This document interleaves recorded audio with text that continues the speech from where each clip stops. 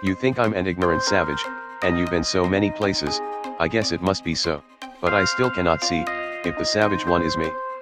How can there be so much that you don't know? You don't know.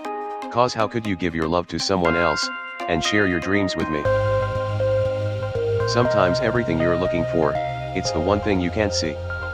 But now we're standing face to face, isn't this world a crazy place? Just when I thought a chance had passed, you go and save the best for last. All right. Why, hello, and welcome to the Rules of Acquisition podcast, where we are going through every single episode of Star Trek Deep Space Nine. The deepest. We're just getting real deep up inside of. Oh, sorry, I had to make it gross. I think we're gonna do that a lot on this podcast, right? Yeah. So that's the show that we're doing tonight and every week. But anyways, my name is Wade Bowen. With me, as always, is James Nolan. Hey guys, and also Hugh Crawford. Hello. Hello. And yes, now we are talking about an episode called what was it again? Let he who is without sin ... This episode originally aired on November 11th, 1996. It is the 7th episode of season 5, and here is the IMDb description. While vacationing on Risa, Worf and Dax meet a group of fundamentalist protesters who claim that the Federation has gone soft. By spending too much time being hard. Right. Right. Commence with the double entendres, boy. Guys, all right, this is our first Risa episode. First off, this is episode 7 of season 5. It is in my opinion that this episode is actually a good episode. This episode, well, first off, it's the 7th. This is the 7th episode. Is this like the 5th episode this season with ellipses at the end of it, or is that just me? I'm gonna have to go look at that, but no ellipses at the beginning. Dot, nor the battle to the strong. Okay. Yeah, they're loving quotes. They're big on, this is their quote title season. Ira Stephen Bear wrote a book of quotes. And he says, I want half of each one of these in my title. Right. So this is an infamous kind of episode, I feel like, right? And yes.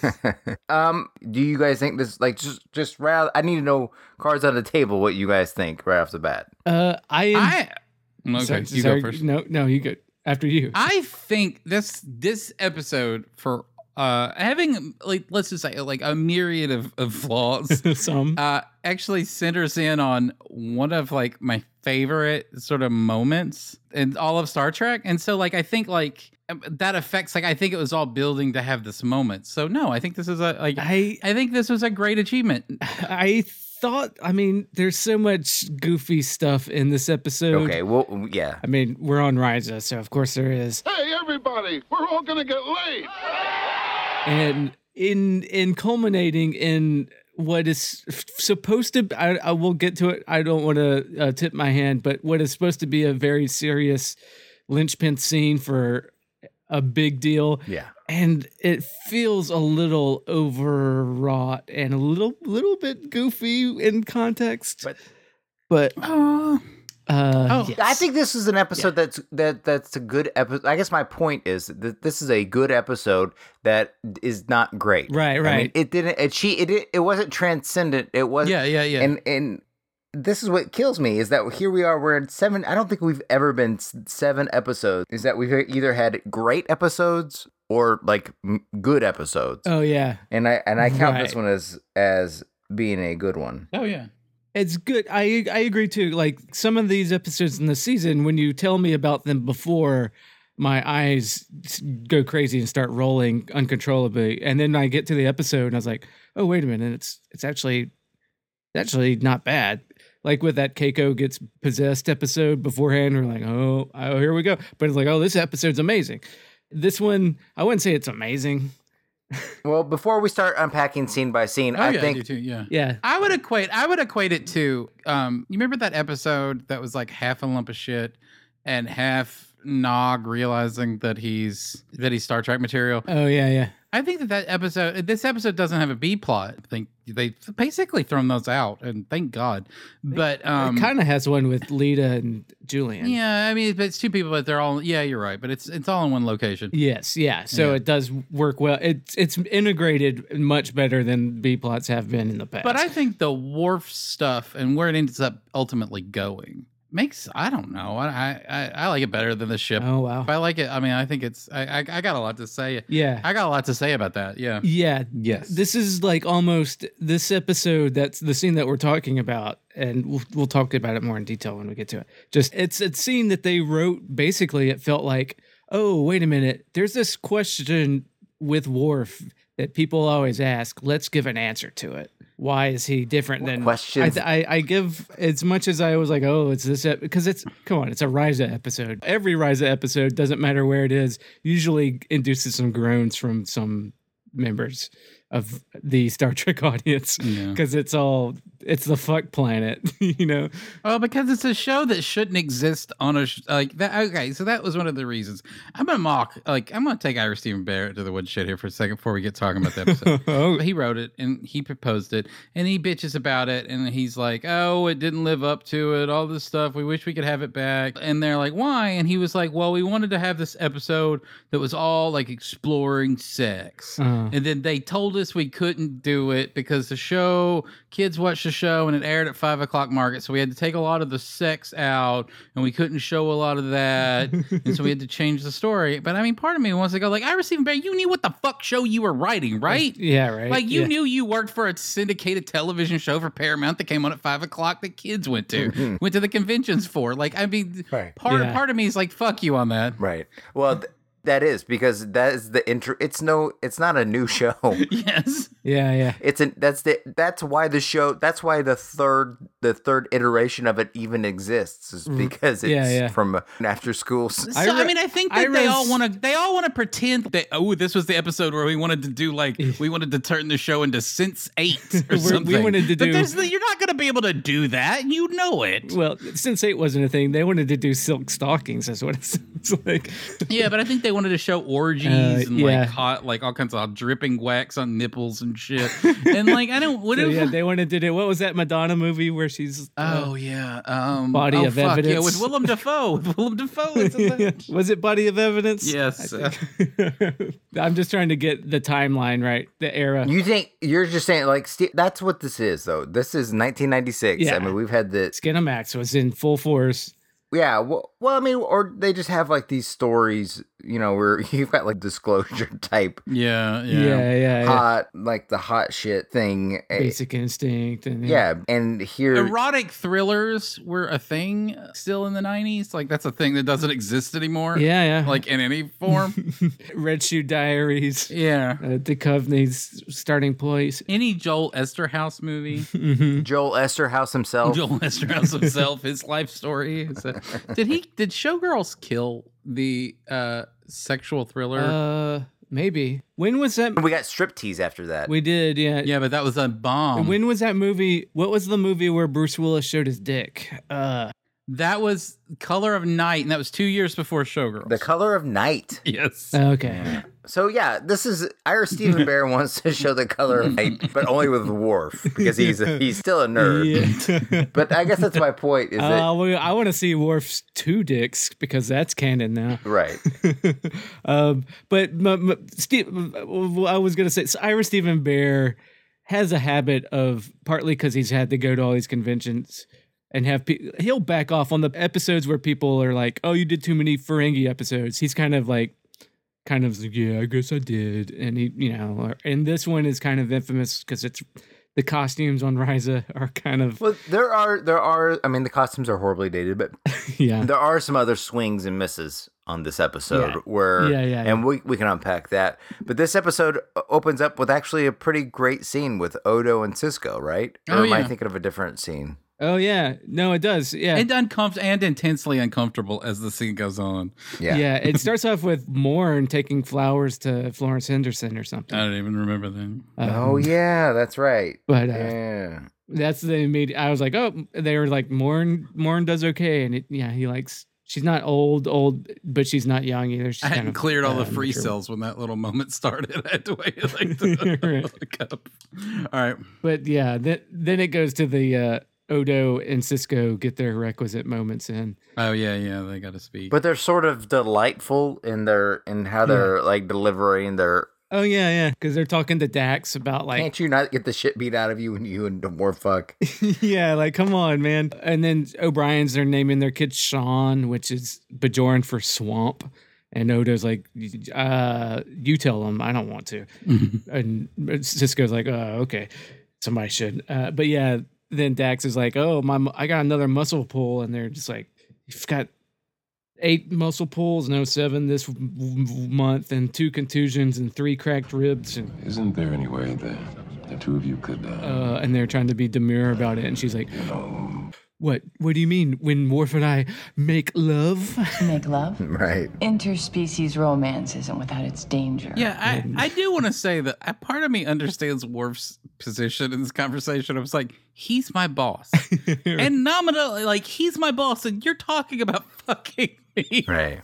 And our kink life Yeah. with my boss. Right. Like, and part of me is like, I totally get him on this. Well, I also get Dax on it because Dax has known Cisco since he was a young pup. Yeah, So yeah. it's not like Yeah, she's been swapping sex stories with Cisco for 25 years. Right. now. Yeah. Oh, I was about to go real gross with it. Mm-hmm. Oh, you know they've been on Ryza like high-fiving over an orgy. I do love that this introduces the theme that I love that's all throughout the show is that Worf knows that it's not true, but somehow suspects that maybe Cisco and Dax have fucked. Yeah.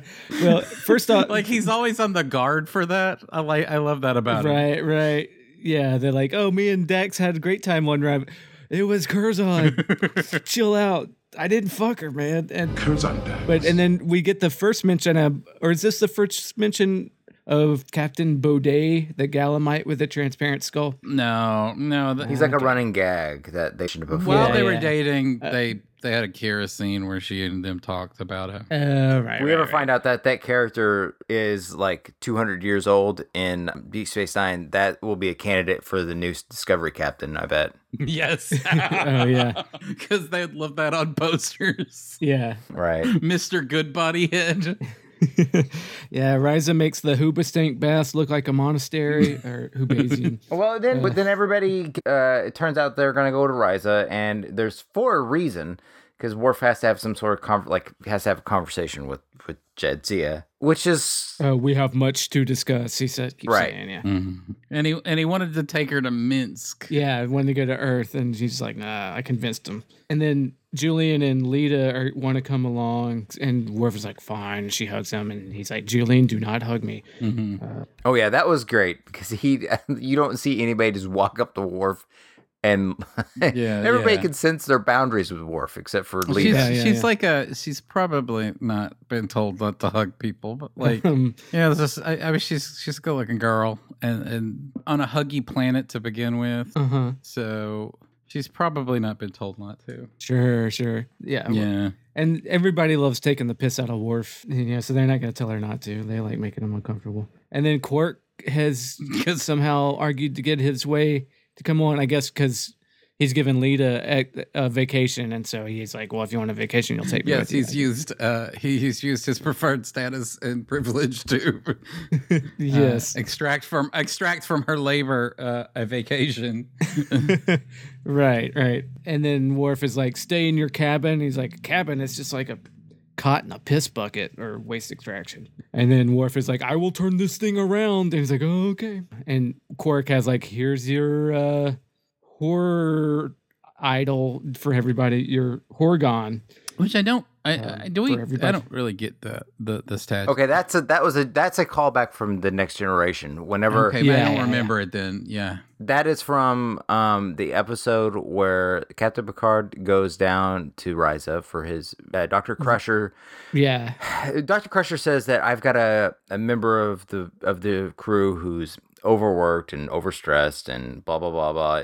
Picard says, "Well, what's your recommendation?" And she says, "The person needs to go on vacation." I don't think he will. And then Picard says, "Well, you've got my permission to force him to go on vacation. It's Picard to go on vacation." To force him to. And on his way down, Riker says, "What you need to do when you're down there, you need to get one of these things for me." Yeah. Because that's what I want. And so he beams down, and the first thing he does is he gets one of these things for, like, he thinks he's getting a souvenir for a coworker. Instead, it's Riker tricked him into buying the sex doll. Mm-hmm. Oh, yeah. Yes. It was just one of, I like that episode. It's the sign that says, I want to fuck. Right. Okay, so Jamaharan. this is what I thought it was. And then that's the Vash episode, right? Yes. Yeah. yes. Who we met back in that Q episode. I remember the episode. Yeah. I just don't remember the little thing. So it is very similar to a Build Lily, which I just found out about recently by watching the Toys That Made Us documentaries.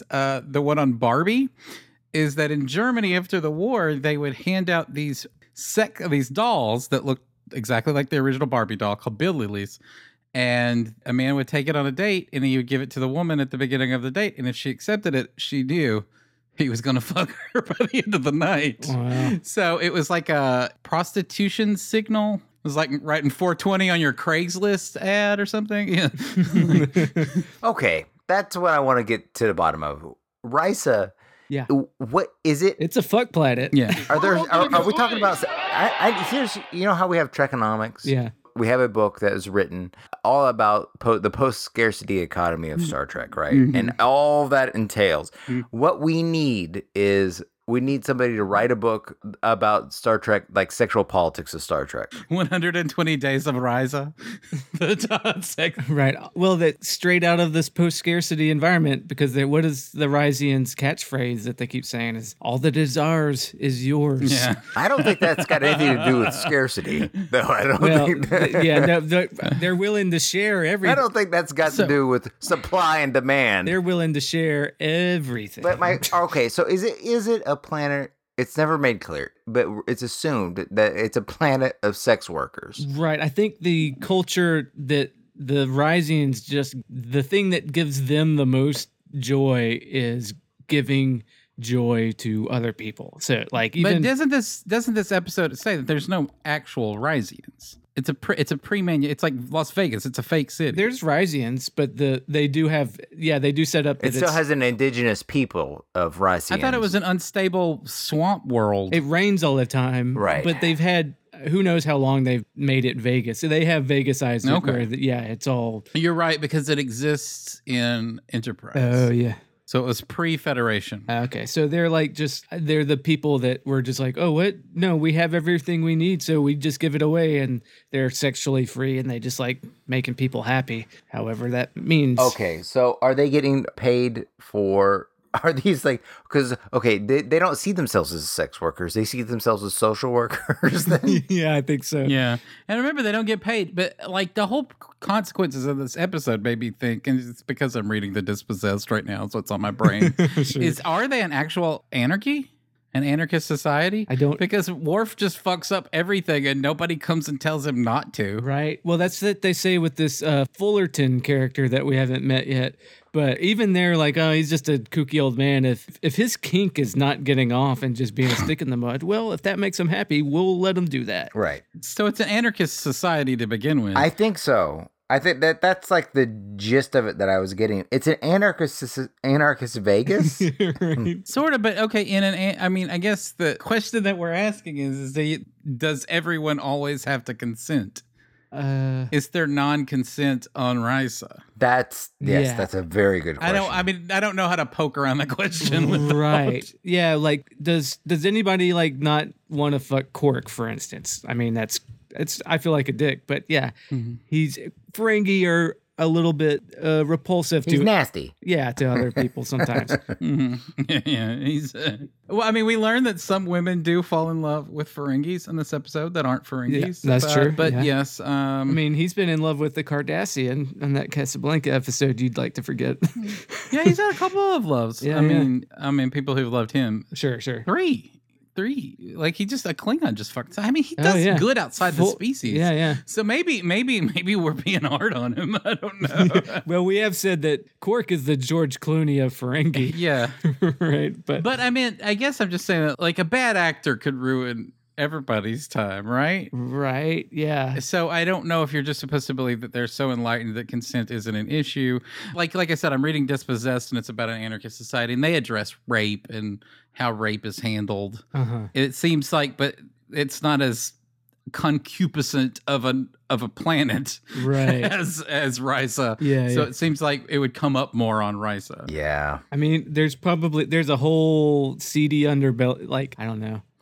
Is there like a place where they just put all the ugly Rysians? Or is there like a police force that just handles these sort of rape claims? But if they do, wouldn't they also have stopped war from fucking up all of their business? Yeah. Like in this episode? Well, the guy mentioned that they wouldn't press charges. I don't know what the political structure of Risa is. Yeah. I would have to lean that we are probably looking at like a libertarian anarchist type society. Yeah. With, where money doesn't exchange hands because it is post scarcity, I guess. Yeah. So I don't know. But what is clear, though, they are a federation. Yes. Because we don't know exactly what, and this is the weakness of the episode, because we don't know exactly what Risa is, then we don't know exactly what the problem of the essential, like what's their malfunction. The essentialist is malfunction. They always speak in these kind of vague problems. Well, that's true. That if they could have like a sharpened argument against what exactly they have against Risa, then The whole thing is built on a facile argument because they can't talk about sex and they can't talk about religion. Right. And that's what I think they were parodying. obvious. Oh yes. So it becomes off about like soldiers are too busy thinking about fucking and not thinking about fighting the Dominion. That was Right. what his problem was. Right. Everything's. Well, the there's- Bolian was holding his pad up to his chest like he was holding a Bible. Oh, yeah. Oh yeah. Like they were obviously parodying religious Totally. speakers. yes. Conservatives, yeah. Yeah. Yeah. Before that, we meet Arandis, who fucked Curzon Dax to death. Yes. Okay. Oh yeah. Yes. Vanessa Williams. Yes. The glorious Vanessa Williams. Yeah, she's great. I mean, she's fine in this. She's doing exactly what she needs to do in this, and she's doing it well enough. Yeah, and part of me, once looking over her career, it's kind of like this was slumming it for her, kind of. I mean, she had like Was it? she had top hits like in the early 90s. Oh, yeah. Yeah. Well, okay. So she was most known in America. I don't know if everybody knows this or not, but in 1983, she was voted Miss America. And before she was the first African American, maybe, I think. Yes, she was the first African American to ever win Miss America. But before she did, she had done a, let's say, sapphic photo spread that was ultimately published in Penthouse, which was a big thing in 1983. And so they stripped her of the Miss America title. It's not a big deal now because our first lady has done very similar thing, the exact same thing, Yeah. and nobody cares. But back then it was a big deal, and she was, she was African American, so she had to pay harder. But I mean, still by the end of the 90s, I mean, she had still had like, Oh, yeah. she was a singer. Like she was a household name in the 90s. Yeah, what was that big hit she had? I don't remember, but it's kind of like you gotta like this was a big get for them, or maybe I don't know, maybe she owed someone a debt, like maybe she owed Rick Berman money, like or something. But yeah, but I mean, she's big now. She's in with Ugly Betty and other shit, Yeah. right? Yeah. I get the feeling she's probably in a lot of movies that I don't see, like maybe the kind directed by Tyler Perry and stuff like that. But Save the Best for Last. That's the song I was thinking of. oh yes, and that was, when was that a hit? That was a hit when? That was like a few years. I mean, before this. Before this, yeah. So I Yeah, mean, it was like 91. Yeah. So yeah. this was kind of like, not exactly like, but kind of like having Mariah Carey on this show. Well, I think by 96, she wasn't quite at the height of her career. No, anymore. no. Obviously, she wouldn't have been on here. Right. But yeah, Mhm. okay. Yeah. She was definitely a recognizable guest star on this. It wasn't just like, who's this lady? She's familiar. It's like, no, oh shit, it's Vanessa Williams. She sung the Pocahontas theme song, Oh yeah. "Colors of the Wind." Basically, we traded Colin Meaney for Vanessa Williams this week, and Right. Yes, yeah, he wasn't in this, was he? Yeah. And I'm sure Nana Visitor was probably on maternity leave still. Yeah, that's actually. I want to get to like. we're back good to- grief. we're back- And Sid we're- Diggs gets to writhe around with a bunch of ladies. Yeah, we get shitty Sadig again. Oh yes. And he says that he was so distracted because I mean that was his baby too. right. Like literally, I think she was born like a day before this went to shoot, and he didn't get this. I mean, and I feel bad for him. I'm not mocking him. Oh yeah. I'm not mocking him, but like he didn't get to be with his baby, and so was I get the feeling he was irritated and uncomfortable and just didn't want to be there. Yeah, it looked and like horrible. It showed. Yeah. I didn't notice him being like acting, and he just felt like it was Goofy Bashir, like all the way down. You know. Yeah, it was his. He gets to wear some great outfits in this. I think that's what stands out about this episode more than anything else is just the costume design. I will say about Bashir's body. We objectify a lot of women on this podcast, and we're going to objectify a man here. Sadig's body in this shows that we are currently living in an age of beefcake eye candy, because there's no way that an actor of Alexander Sadig's age and like hunger for Hollywood fame wouldn't have 25 more pounds of lean muscle than he's got. Totally. in this. Yeah. I mean, he's quite a thin man, and Yeah. you don't see those on television anymore. No. Right. Wearing a pretty thin, skin tight little bodysuit there with this. Yeah, like when you watch even a show like I watch a rewatching Community because my son loves it so much, and every man on that show has like those like pec dimples in his shirt. Yeah. Because like everybody is fucking ripped on that show, and you just like they wouldn't be ripped back in this time period. No, yeah. I mean, it's a shame too because he does filling out that aerobics outfit. Yeah, but I mean, you could see if they put him on the whatever HGH, Oh, yeah. whatever they pumped Chris Evans and all the Chris's, Right, whatever right. they pumped the Chris's with, Right. he would have looked sexy. He would have felt that Yeah. costume much better. Yeah. I like that he's so skinny and not your typical. Yeah, it's a to a bygone era. Yeah, let's yeah. put it that way. I'm sure that girls are happy, Right. That men are better looking. Yeah.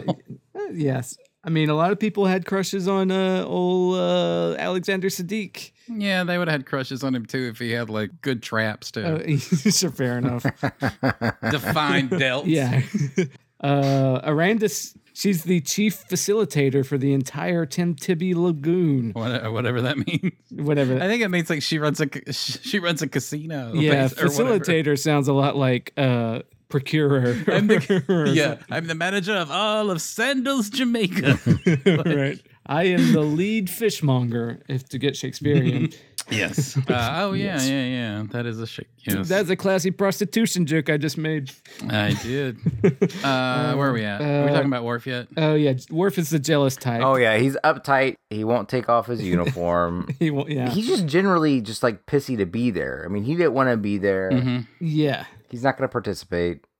And it really does bring you to the point of like, why is she with this asshole? It's real there, especially early on. It's like, what the Worf sucks. Why are you with him? Yeah. And it's beautifully going somewhere. We got to deal with these like religious fuckers. Whatever. Pascal Fullerton and the new essentialist movement. The because- fucking dumbest name. Yeah. It's all this self-indulgence and all this people aren't disciplined enough, and it's eroding the foundations of the Federation society and the Dominion or the Borg or even the Romulans, because we're weak and skinny and none of us have barrel chests like the Chris's do. We don't look like the Chris's. They're just gonna walk all over us. Yeah. So yeah, it's so funny because these guys are holding a rally, and Worf was like, "Yeah, I think I'll go to a protest on my vacation." Yeah. Yes. And how quickly he like adapts to it. But I mean, I guess you're supposed to forgive it because it's clearly just acting out Right. in his relationship with Tara. Well, it is, but it also it's a little bit in his wheelhouse as a character too. Yeah. Yeah, oh, yeah, totally. yeah. He is a stick in the mud. And I think it really okay. So the Essentialist stuff could have worked a lot better, like I said earlier, if they kind of refined their arguments against what was going on. Right. But like they were kind of vague. Like every time they got up there, so they really were selling it more with their attitude than what they were actually saying. Right. And I think this is one of the things that people don't like about this episode. That the Essentialists are sort of like silly. Yeah. They're not really that good bad guys. They're basically what's his name from Flashdance? Footloose, and it's John Lithgow, dumbass. How would you account for the sorry state of our society? Right. Yeah. Yeah, like dancing, but it's like all I see is a bunch of spoiled children. You're weak. Also- Someday a rain is gonna come and wash away all the filth, basically. Sweep this pestilence from the face of the earth with one mighty gesture of They're also kind of like what's the stuffy old bitch that the Three Stooges would always throw shrimps into her cleavage? Oh, yeah. Like that kind of character. Yeah. Like that, like that kind of like they come off, they're automatically dislikable. They suck their way into having a complicated entanglement with the main characters, and then they're easily sort of shooed away.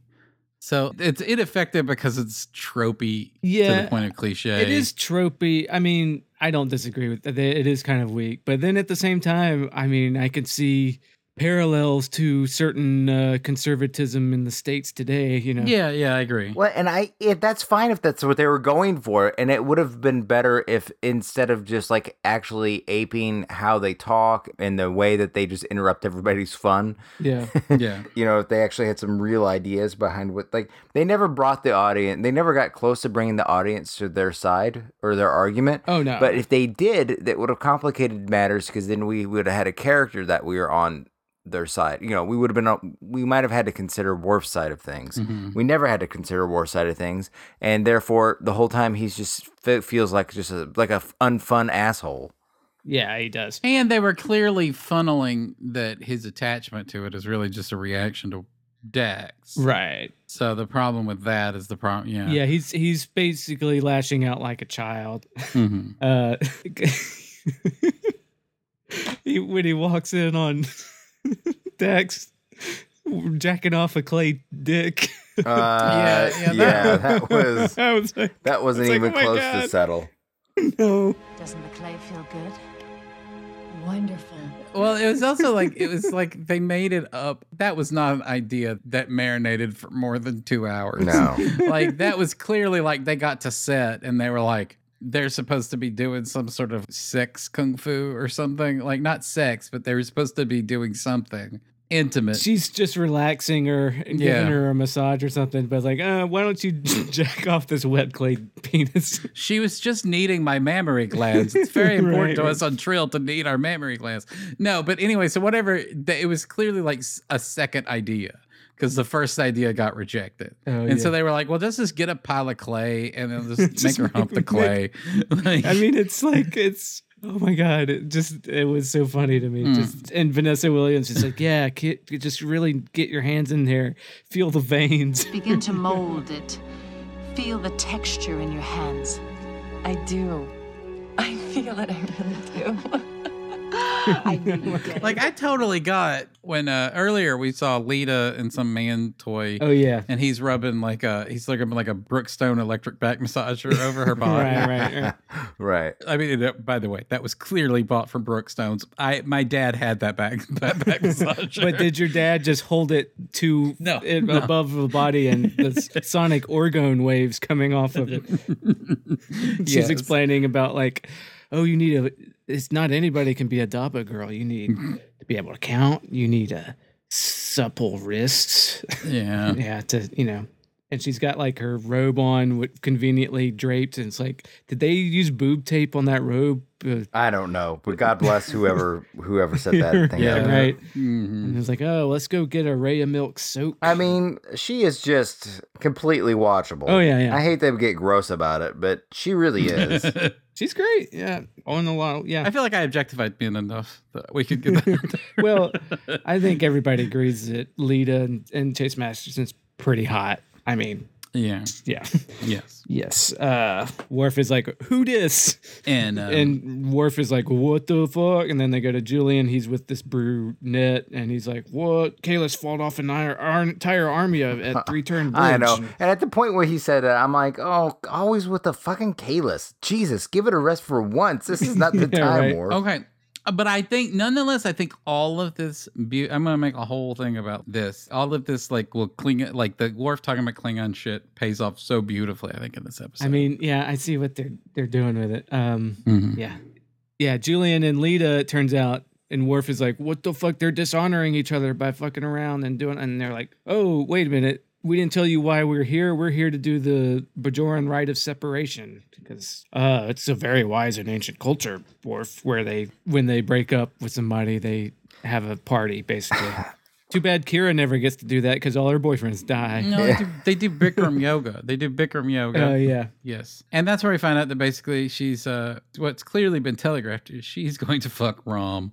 Right. Like, our paths have grown apart. What? And they have the whole thing. And then. Because that was clearly set up in Bar Association. Oh, yeah. And paid off even 2 weeks ago when Rom was like, yeah, Lita's been teaching me all about her culture. Oh, yeah. Yep. That's right. Mm-hmm. Yep. So they actually laid subtle tracks to this plot reveal. Yeah. I know these small things that actually feel like they've been carefully crafted, which is just adds to the feel of the quality of the show, like improving. Right. Mm-hmm. Yeah. Rom's not even in this episode, but he's like a plot point, and they bring it up like, well, Quark is like the witness for their breakup, and he's like, this sucks, man. You're not fighting or anything. That's lame.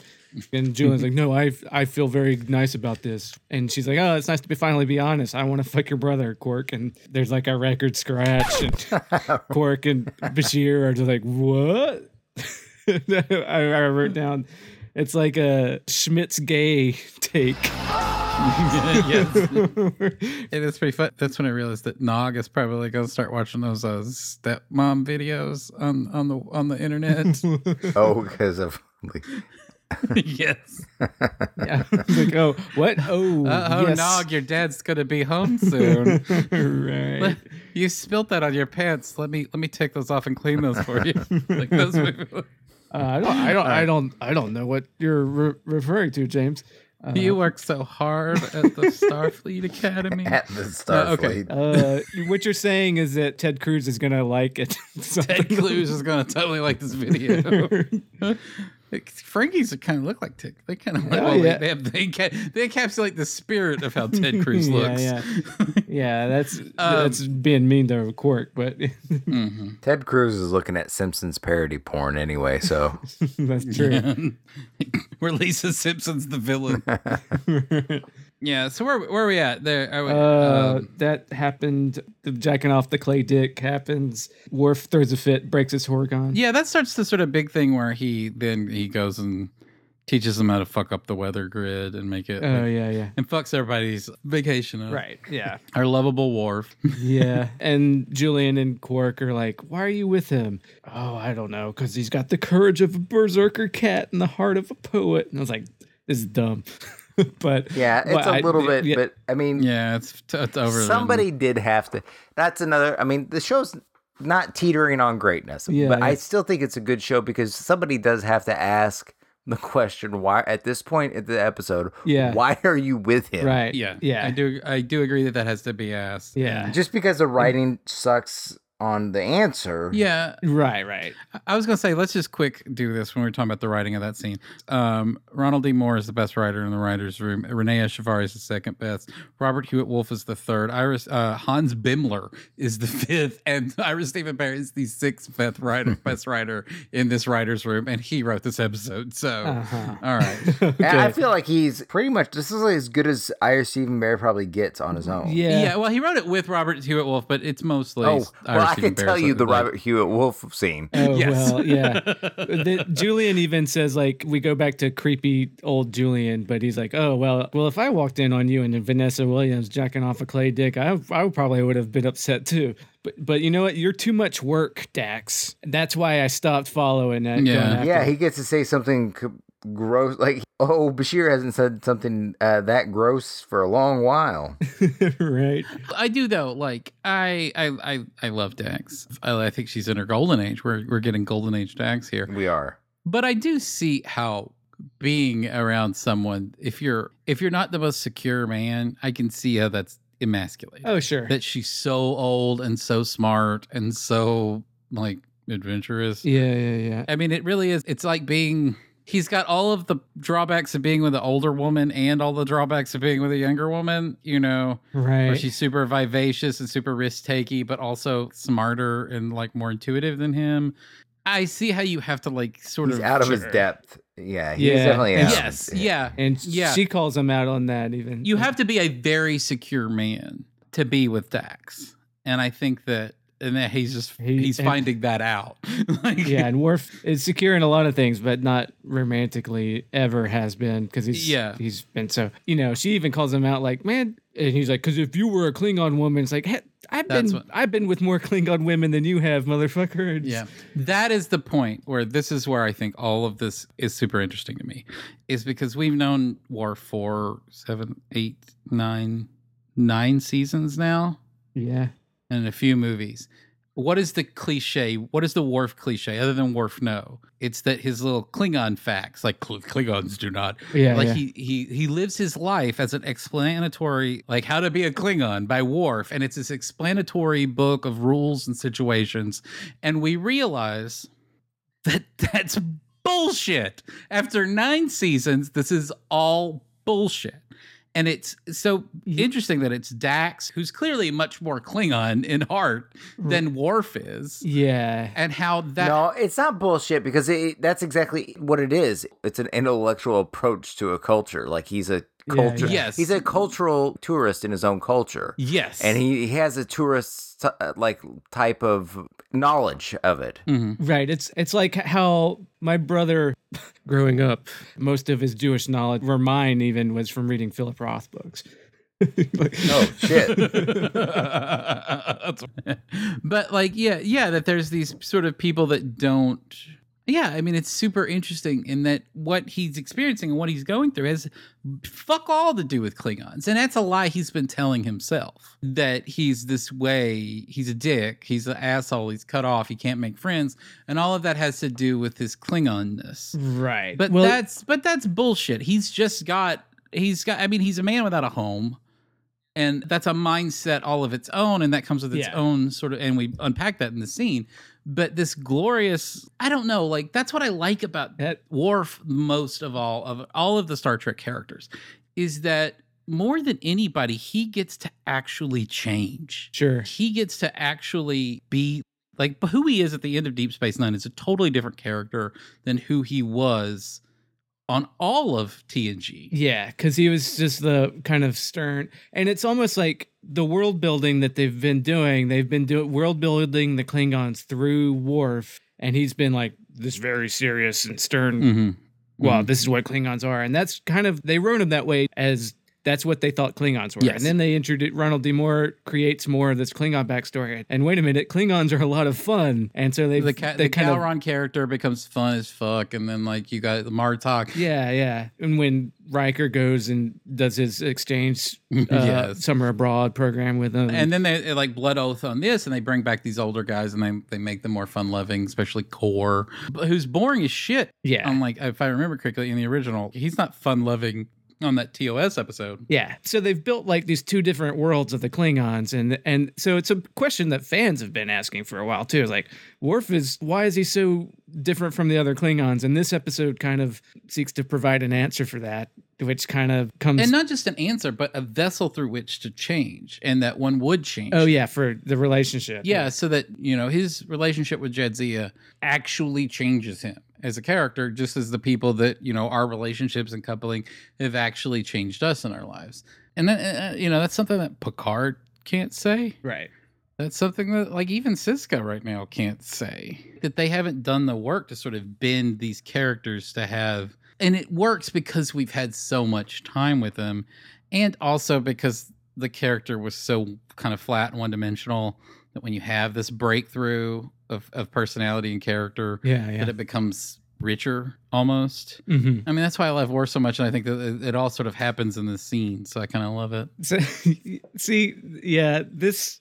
Okay, so we want to talk about the scene now, right? Yeah, sure. Yeah, we want to unpack it. Yeah, okay, because it sounds like you love the scene. I do. I thought the story that he tells, I felt like it is kind of fucking ridiculous and really. I mean, I don't. Yeah, it felt like the monologue in Gremlins where she explains why, which is like why she hates my Christmas. father died, why she hates Christmas. That's what this scene was. I think I'm actually stealing that idea from my brother Lane, who's brought it up to me before. About this, yeah, it's like Lane talked about this specific this very specific scene in this thing because it's like just out of nowhere. Oh yeah, because I killed a kid playing soccer. But I don't think it's. I think that people actually have these moments, though. So you can't discount that. I do too. I think they do. So yeah.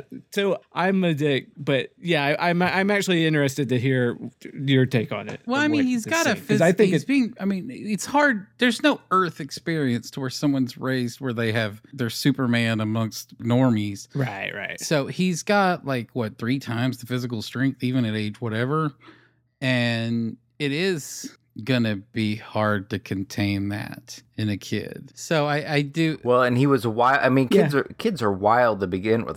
You know, I have a 3-year-old, almost a 3-year-old boy, and he's just it's just so much different. And I can only imagine if he was a Klingon, how much different it would be. Right. Yeah, and I do sort of see that. Yeah. I mean, I saw it as a tad maudlin. It's tad out of nowhere. You're thinking of Gremlins. I think of it more as, I don't know, I've watched Flatliners a ton. I think it's like the scene in Flatliners when you find out that the whole thing is because, what's his name, killed a kid when he was a young boy. The Kiefer Sutherland character. Oh, yeah. But I think it was reminiscent of that. That's about as subtle as a Joel Schumacher movie.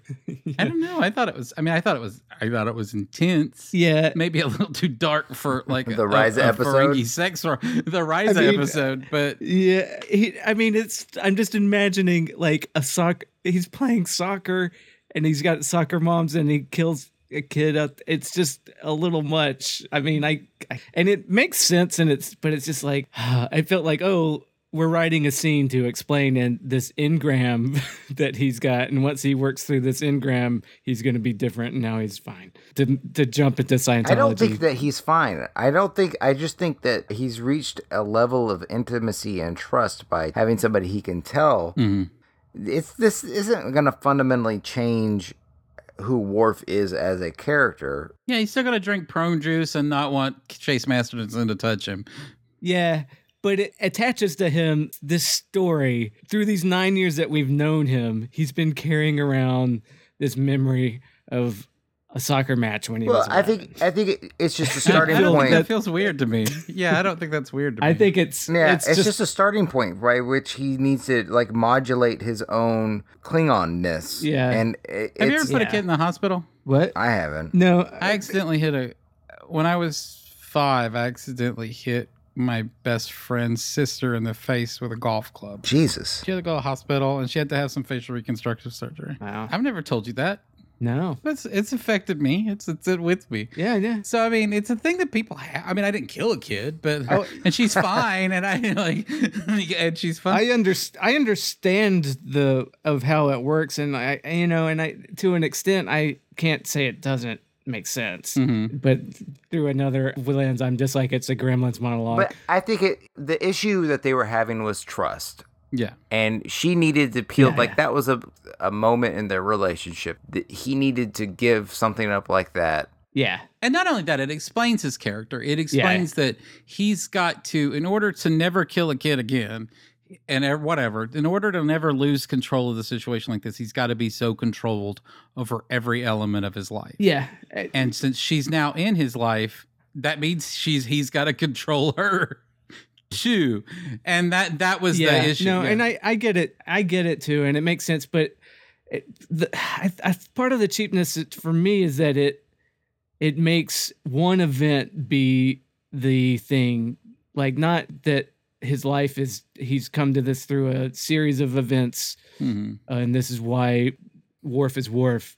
but Worf can be explained. All of Worf is explained because he killed a kid on the soccer field. I think, but there's When he's- also that's reducing it too simply. Yeah, that's what my fear is, that sometimes it feels like. No, I mean, because the story itself, the reason why he's on that soccer field is because he was raised by human parents on a human colony. I mean, there's stuff that happened before that made him who he is, and there's stuff that happened after him that made him who he is. I think this just illustrates one moment in time where he needed to open the kimono to a woman for the relationship to survive and go forward. Yeah. If she said, "Why are you such a closed up asshole, Worf?" and he just clammed up and didn't say anything, she might have just gotten frustrated and be like, "Fuck it, this relationship." Oh, that was clearly that clearly was a breakup. That's what I'm conversation. saying. And I totally get that the script and the story necessitated him to have a come clean moment, but it felt a little like in a goofy episode. It felt like a maudlin kind of goofy. I actually thought that was the one thing that I thought it was like the redeeming thing for this episode. Like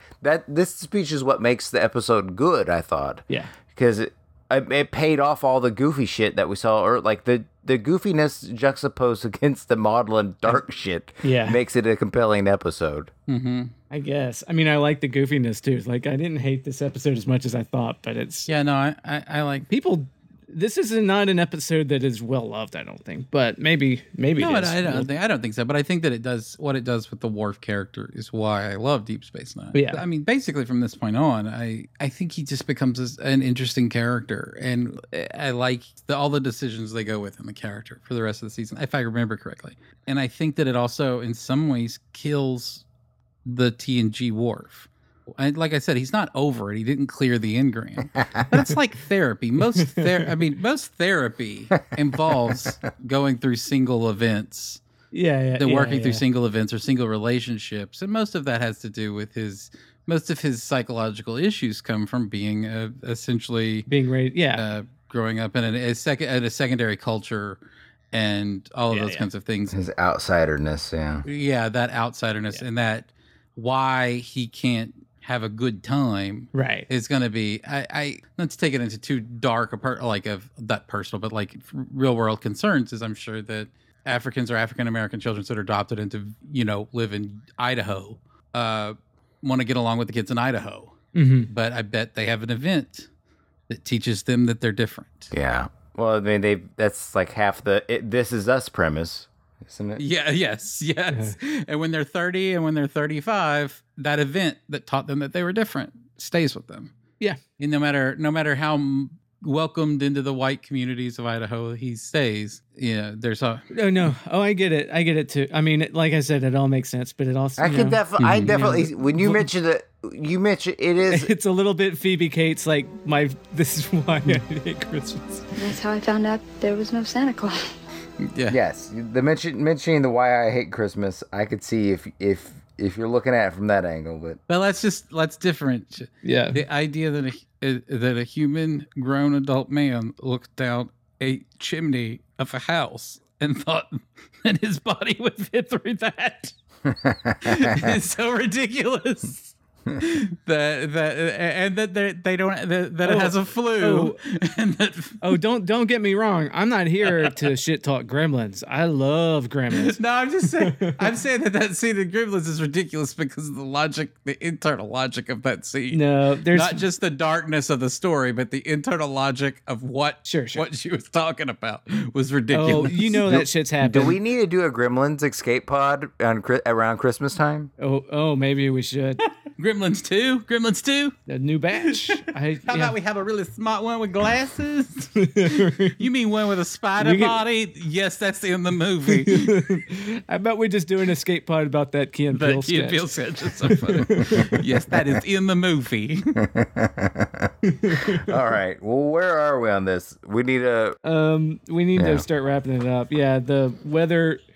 He gave the dad from Flashdance the weather control satellite codes, and he's not going to turn it off, so he makes a bunch of earthquakes happen, and then Worf throws him across the room and says, "I'm on vacation." And then they have a good laugh, and then they go on a walk down the beach, and Dax and Worf go skinny dipping. because he's finally loosened up. He's a little let them bit. 2 dicks fly, man. Right? Yeah. And Bashir, who was probably like, let me go fucking see my newborn son or Yeah, whatever, just get me out of this. has run off. Yeah, get me out. But he's taken a Horgon to breakfast or something. And they watch the 2 sunset theme. Yeah, I mean, the flaws of this episode is that they spend so much time talking around sex, but not talk about sex. Yeah. And talking around religion without talking about religion. Jamaharan. Yeah, I like the yes. They have a little slang term for fucking. Right. Well, I like the little monologue. I never thought about this, but I like that when Quark said there's no word for crisp on Ferenginar. Yeah. Oh yeah. I liked his fun facts about moist climates. Right. It's we've got like 27 words for rain. It's really glennening out That's there. not good. Yeah. So, what do you guys put this on your rewatch meter? Pretty low? Yeah, I mean, it varies. If I'm in like, I want a goofy episode, I might watch it. Like again, like I know, I hate that I thought the Worf thing was kind of so ridiculous. I can but see might how watch you it. could think that. I might watch it just for that. I might watch it for just like, let's watch this dumb Worf scene. Where do you put it, James? I put it pretty. I mean, I don't know. I put it low because I don't like the quirkiness. I don't like the Buckminster Fuller guy who's not Buckminster. Fuck that. Buckminster Fuller is awesome. The whatever his name is. I don't like the whole religious storyline. I think it's dumb. And Worf spends most of the episode being like totally fucking dumb. So I don't know. I like 3. Yeah, I would probably 3. Yeah. I would if I'm getting my oil changed and they have this on the TV in the waiting room. I'm probably gonna like enjoy it. But yeah, that's probably about a 3 or 2 or 3 for me too. Well, you guys want to guess on what the good people of IMDb think of this episode? Wade, why don't we let Wade go first? I'm gonna go low because I think this is one of those infamous episodes. I'm gonna say 5.8. That's way low. That's gonna be lower than it is. 6.8. We got 774 votes, and it is a 5.4. People hate this episode. Whoa!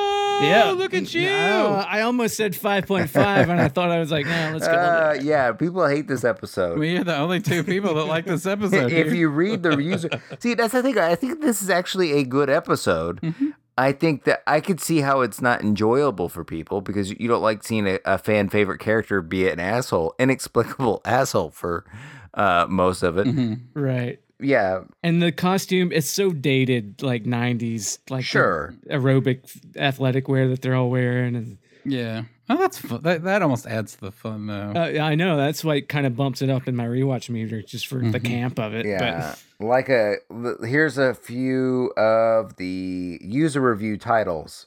This person liked it, gave it 8 out of 10. They called it DS9's Beach episode. This person gave it 2 out of 10 and called it, yes, this is a really terrible episode. This person called it Ryza Unrising.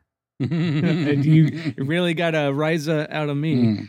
But I'm sorry. Right. And then this one is a 1 star out of 10, and it's called Like an Outbreak of Gonorrhea. So if you want to go and read those scathing reviews on IMDb, you should check that out. Yeah.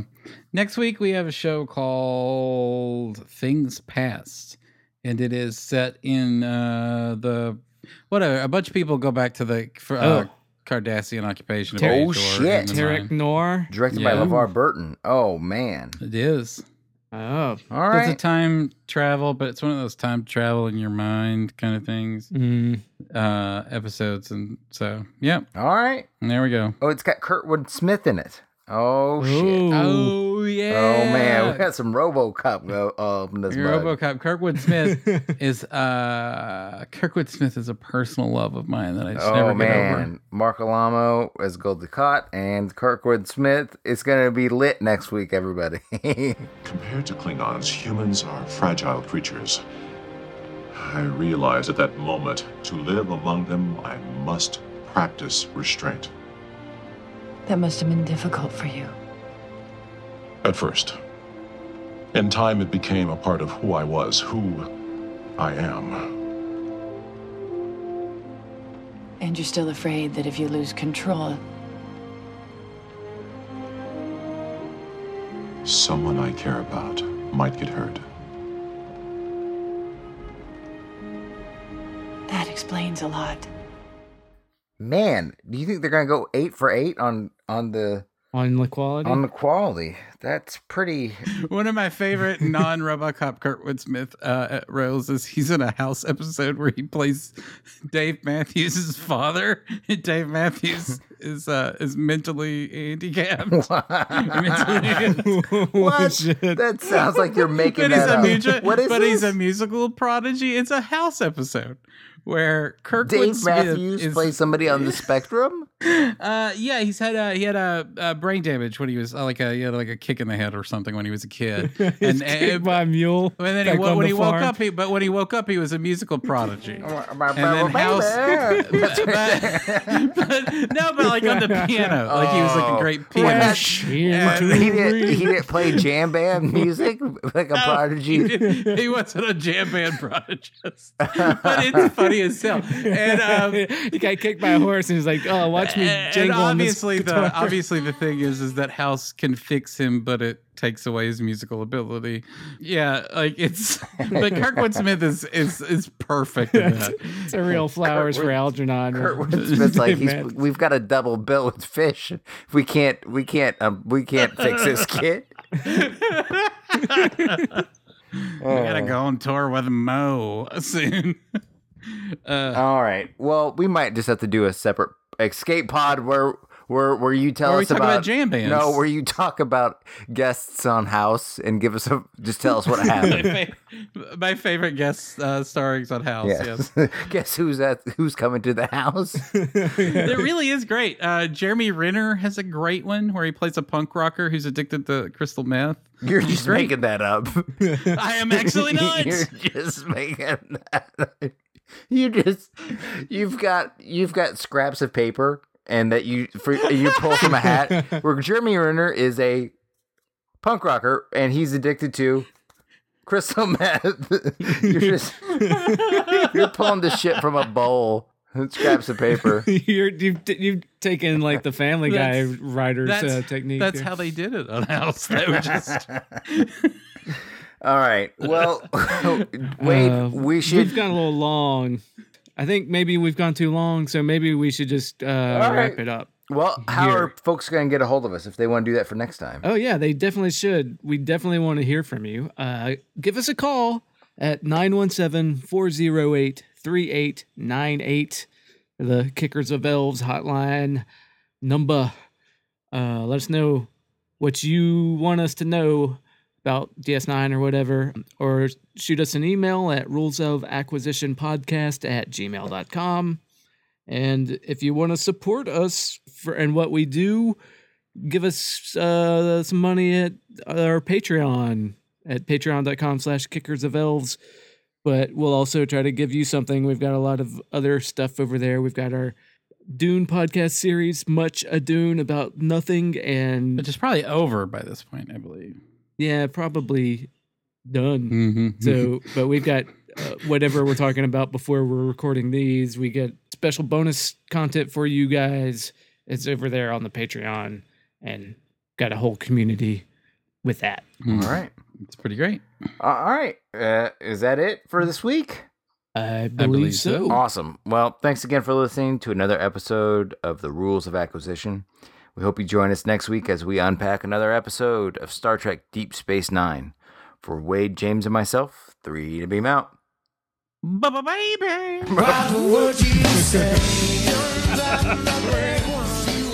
Into me, baby. Do you know the cunt weasels that run this show have a call-in line, where you can express your DS9 wishes and DS9 dreams into their ear holes? They will play them on air and try to be nice to you, because one day they hope to sell you Blue Apron snacks and underwear made out of modal. The number is 917-408-3898. That number again is 917-408-3898.